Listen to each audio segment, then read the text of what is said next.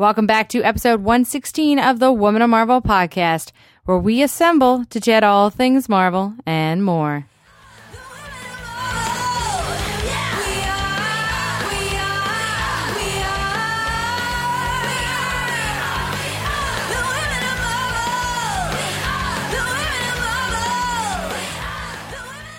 Welcome back to the Women of Marvel podcast, where we assemble to chat about all things Marvel and more. This is Judy Stevens, producer. And this is Sana Amanitz, Director of Content and Character Development at Marvel.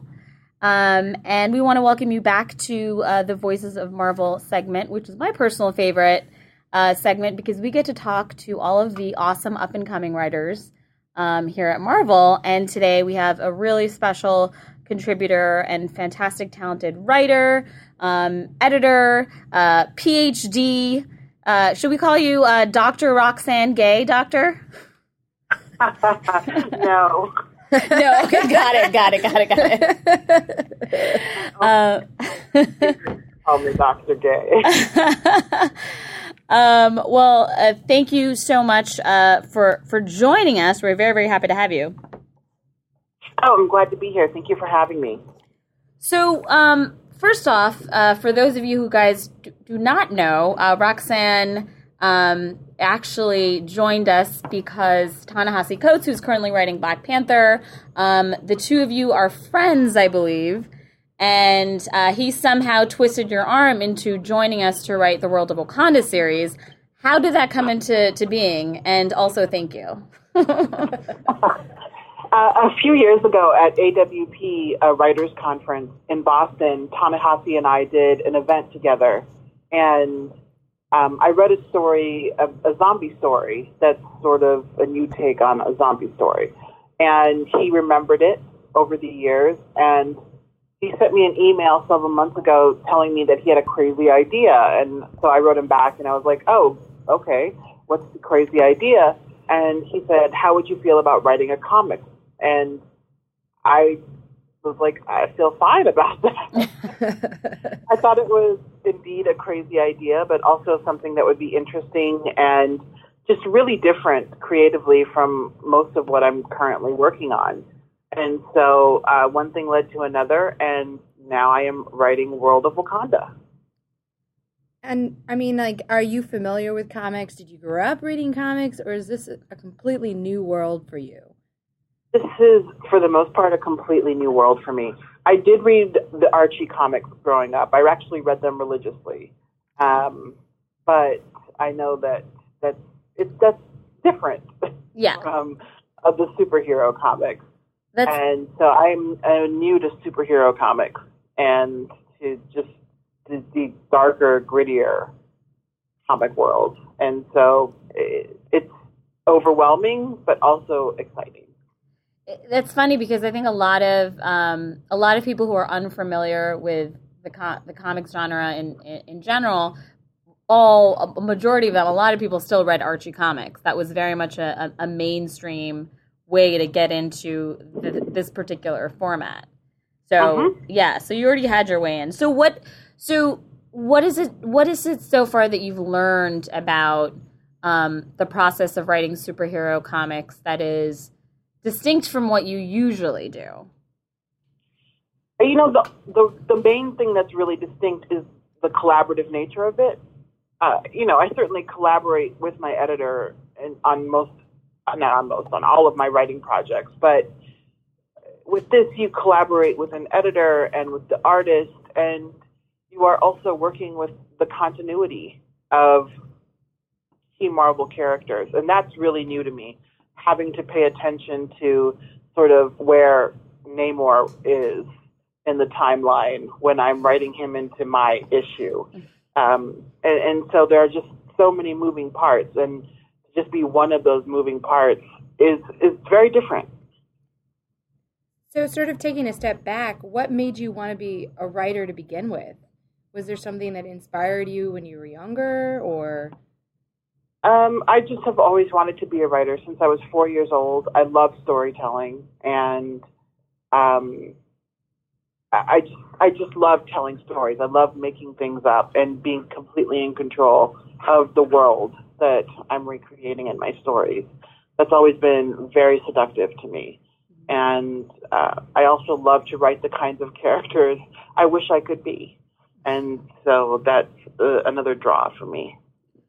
So, a lot of what you do and what you work on, obviously outside of comics, and some of it I would say is maybe, unveiling an aspect of the minority experience that is probably not usually, is probably miscommunicated or doesn't have sort of the spotlight as it should. So is that something that you want to try to translate into the superhero medium? I mean, right now, and then we can talk a little bit about World of Wakanda in a bit, but I mean, you're telling a story about the Dora Milaje, which are these really awesome former bodyguards of the Black Panther, and they also happen to be these two characters in particular who are lovers.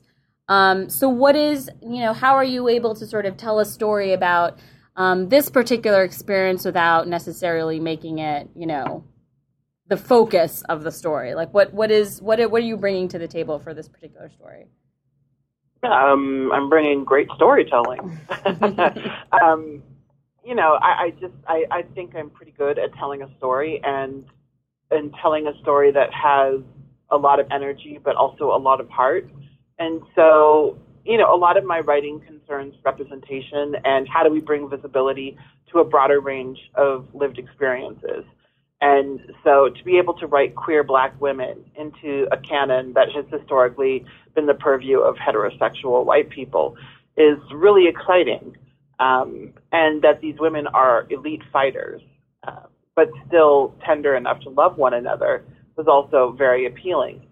And so I do think about representation and making queer Black women more visible as I'm writing this comic. But at the end of the day, I'm just trying to tell a really good story. Mm-hmm, mm-hmm. Yeah, and I think that once you sort of move away from focusing on those aspects of their identity, you're just kind of telling a story about who they are and their experiences through, yes, this very distinct lens. I think that's when, yes, you give them visibility, but you give them also a sense of normalcy, which is incredibly important. It doesn't feel like, oh, this is the other anymore. This is just another story about two characters who are pretty badass and awesome. But that's always exciting, and I think that's something that we love to do here at Marvel. Yeah, and I mean, I would say it is just another story, but it's also very specific, and I think that's important. I think that oftentimes when we talk about representation and how we're all human, people overlook the fact that this is a specific experience that no one else will have other than Black women. Right. As universal as I hope that the appeal is, I am very much still telling a very specific story. Right. Well, that line is, you get universality through specificity, right? Absolutely. So now that we're talking about World of Wakanda, can you sort of highlight a little bit of what the readers at home can expect from this new book? They can expect to understand how everything that's happening in Ta-Nehisi's run of the current season of Black Panther came to pass. And so the first issue, which is almost done, is you're going to see how Io and Anika meet and what their relationship was like in the early going as Io moves through the training to become a member of the Dora Milaje. And in future issues, we see how their connection evolves and how they grow disillusioned with serving T'Challa and Black Panther. Okay, so this is like a flashback story, like an origin story of Io and Anika. Yes, it is. Awesome. The final issue ends in the middle of the current run of Black Panther. And hopefully in future seasons, we'll be able to go beyond. Mm-hmm. So I'm sure you're still kind of figuring out the comics writing process of it all. Do you have, a system that you're putting into place that seems to be working for you in terms of, putting pen to paper and breaking down the script? I know you mentioned collaboration with the artist, which is definitely can be a very tricky thing to do for prose writers. But what have you found so far that has been challenging and fascinating about that transition? It hasn't been as challenging as I thought it was going to be. I read a couple books on how to write comics, and they weren't super helpful. Interesting. We won't mention who wrote them. Yes, they're not good. I mean, they're well written, but they're really for, I think, people who don't know how to tell a story at all. And so what I got from them were just some of the conventions, but what I did was read all of the scripts that Ta-Nehisi wrote for the first run of Black Panther, and I looked at scripts from a lot of other issues that my editor sent to me that he said were really good examples of scripts, and then I just wrote it. And I thought about it, from scene to scene, like, okay, how are you going to get, once I figured out the overall plot arc of each issue, it's just a question of, okay, how do I get the characters from moment 1 to moment 2 to moment 3 to moment 4 in ways that make sense. And so it's actually been a lot of fun. It's made me think a lot of television.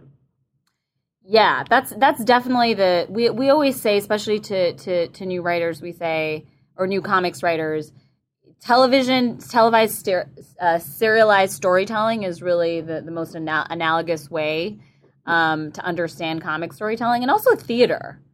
There's a lot in sort of that is quite similar. So have you seen any of the designs or any of the art yet? Like, have you? Because the coolest part about turning in a script is when the actual art comes in and you realize that, the choices that you have made are either really amazing or maybe poor choices in the art direction. It all manifests itself. So has that happened yet, or are you still waiting on some designs? I've seen, I think, about 6 pages so far, and it's awesome. It's just really, the artist is gorgeous. The work she's doing is absolutely gorgeous. And I'm even more excited to see it inked and lettered, to just see it all come together. But what I've seen so far is truly just really great. Oh, that's great.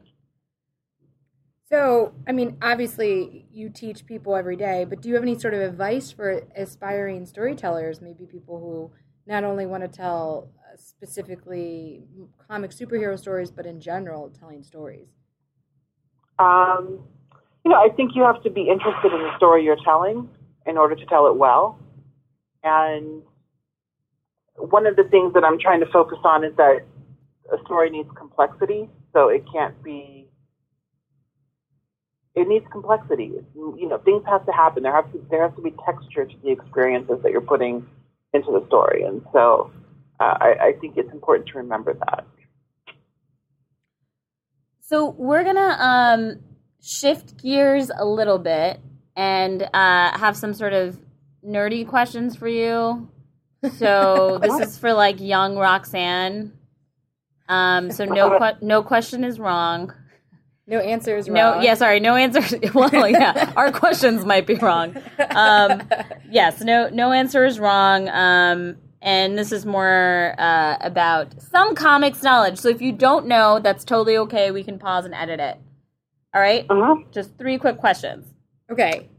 You need a substitute teacher for your class. Who do you call? Storm, She-Hulk, or Captain Marvel?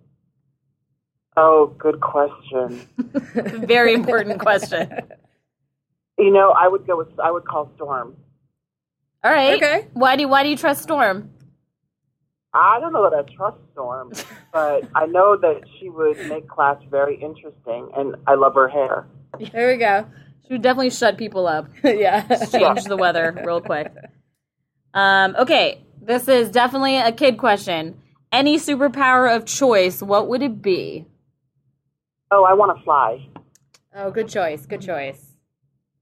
Much easier than actual airplanes. Yes. I'm into that. Yeah. I hate airplanes. Okay, final question. Who in the Marvel Universe do you wish was your best friend?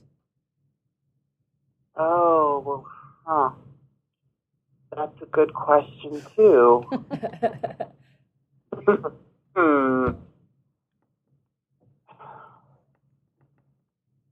Oh. I know there's a lot of people to choose from. There are. I love the Hulk. Okay. There we go. He can get you out of sticky situations. Absolutely. I have a lot of empathy for him, like not really fitting into the world. So I would want to be friends with the Hulk. Awesome. Yeah. Yeah, there might be a lot of anger management issues to go through in that case. Yes. As long as you're ready for it. I'm totally ready. All right, awesome. Well, Roxane, thank you so much for joining us. For people who want to find you, obviously outside of the pages of World of Wakanda, where can they get in touch with you? They can find all of my contact information on my website, roxanegay.com, and I'm known to be on Twitter at @rgay. And you actually have a new book coming out as well, right? Do you want to talk about that real quick? Yeah, in January I have a short story collection called Difficult Women coming out, and in June I have, since 2017, in June I have a memoir called Hunger coming out.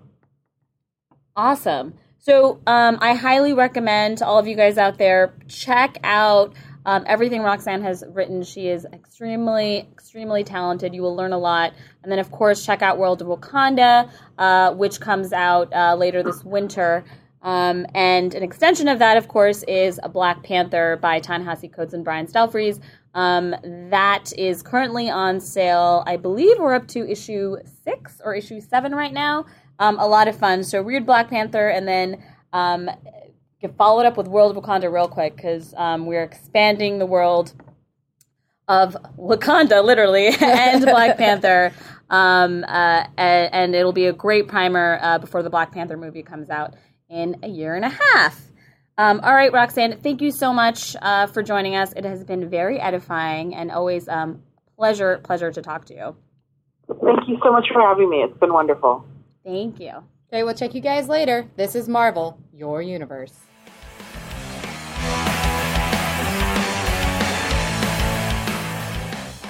Thanks again to Roxane for joining us.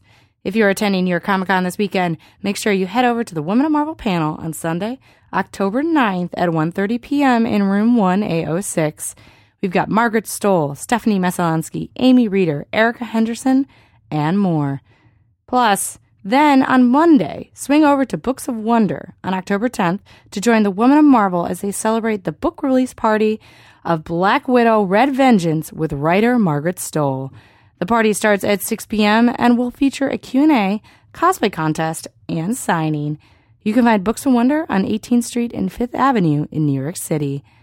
And I'll be joining Margaret Stoll for a continuation of the Black Widow Red Vengeance tour, including San Francisco/Menlo Park on October 14th and the Grove Barnes & Nobles in LA on the 15th.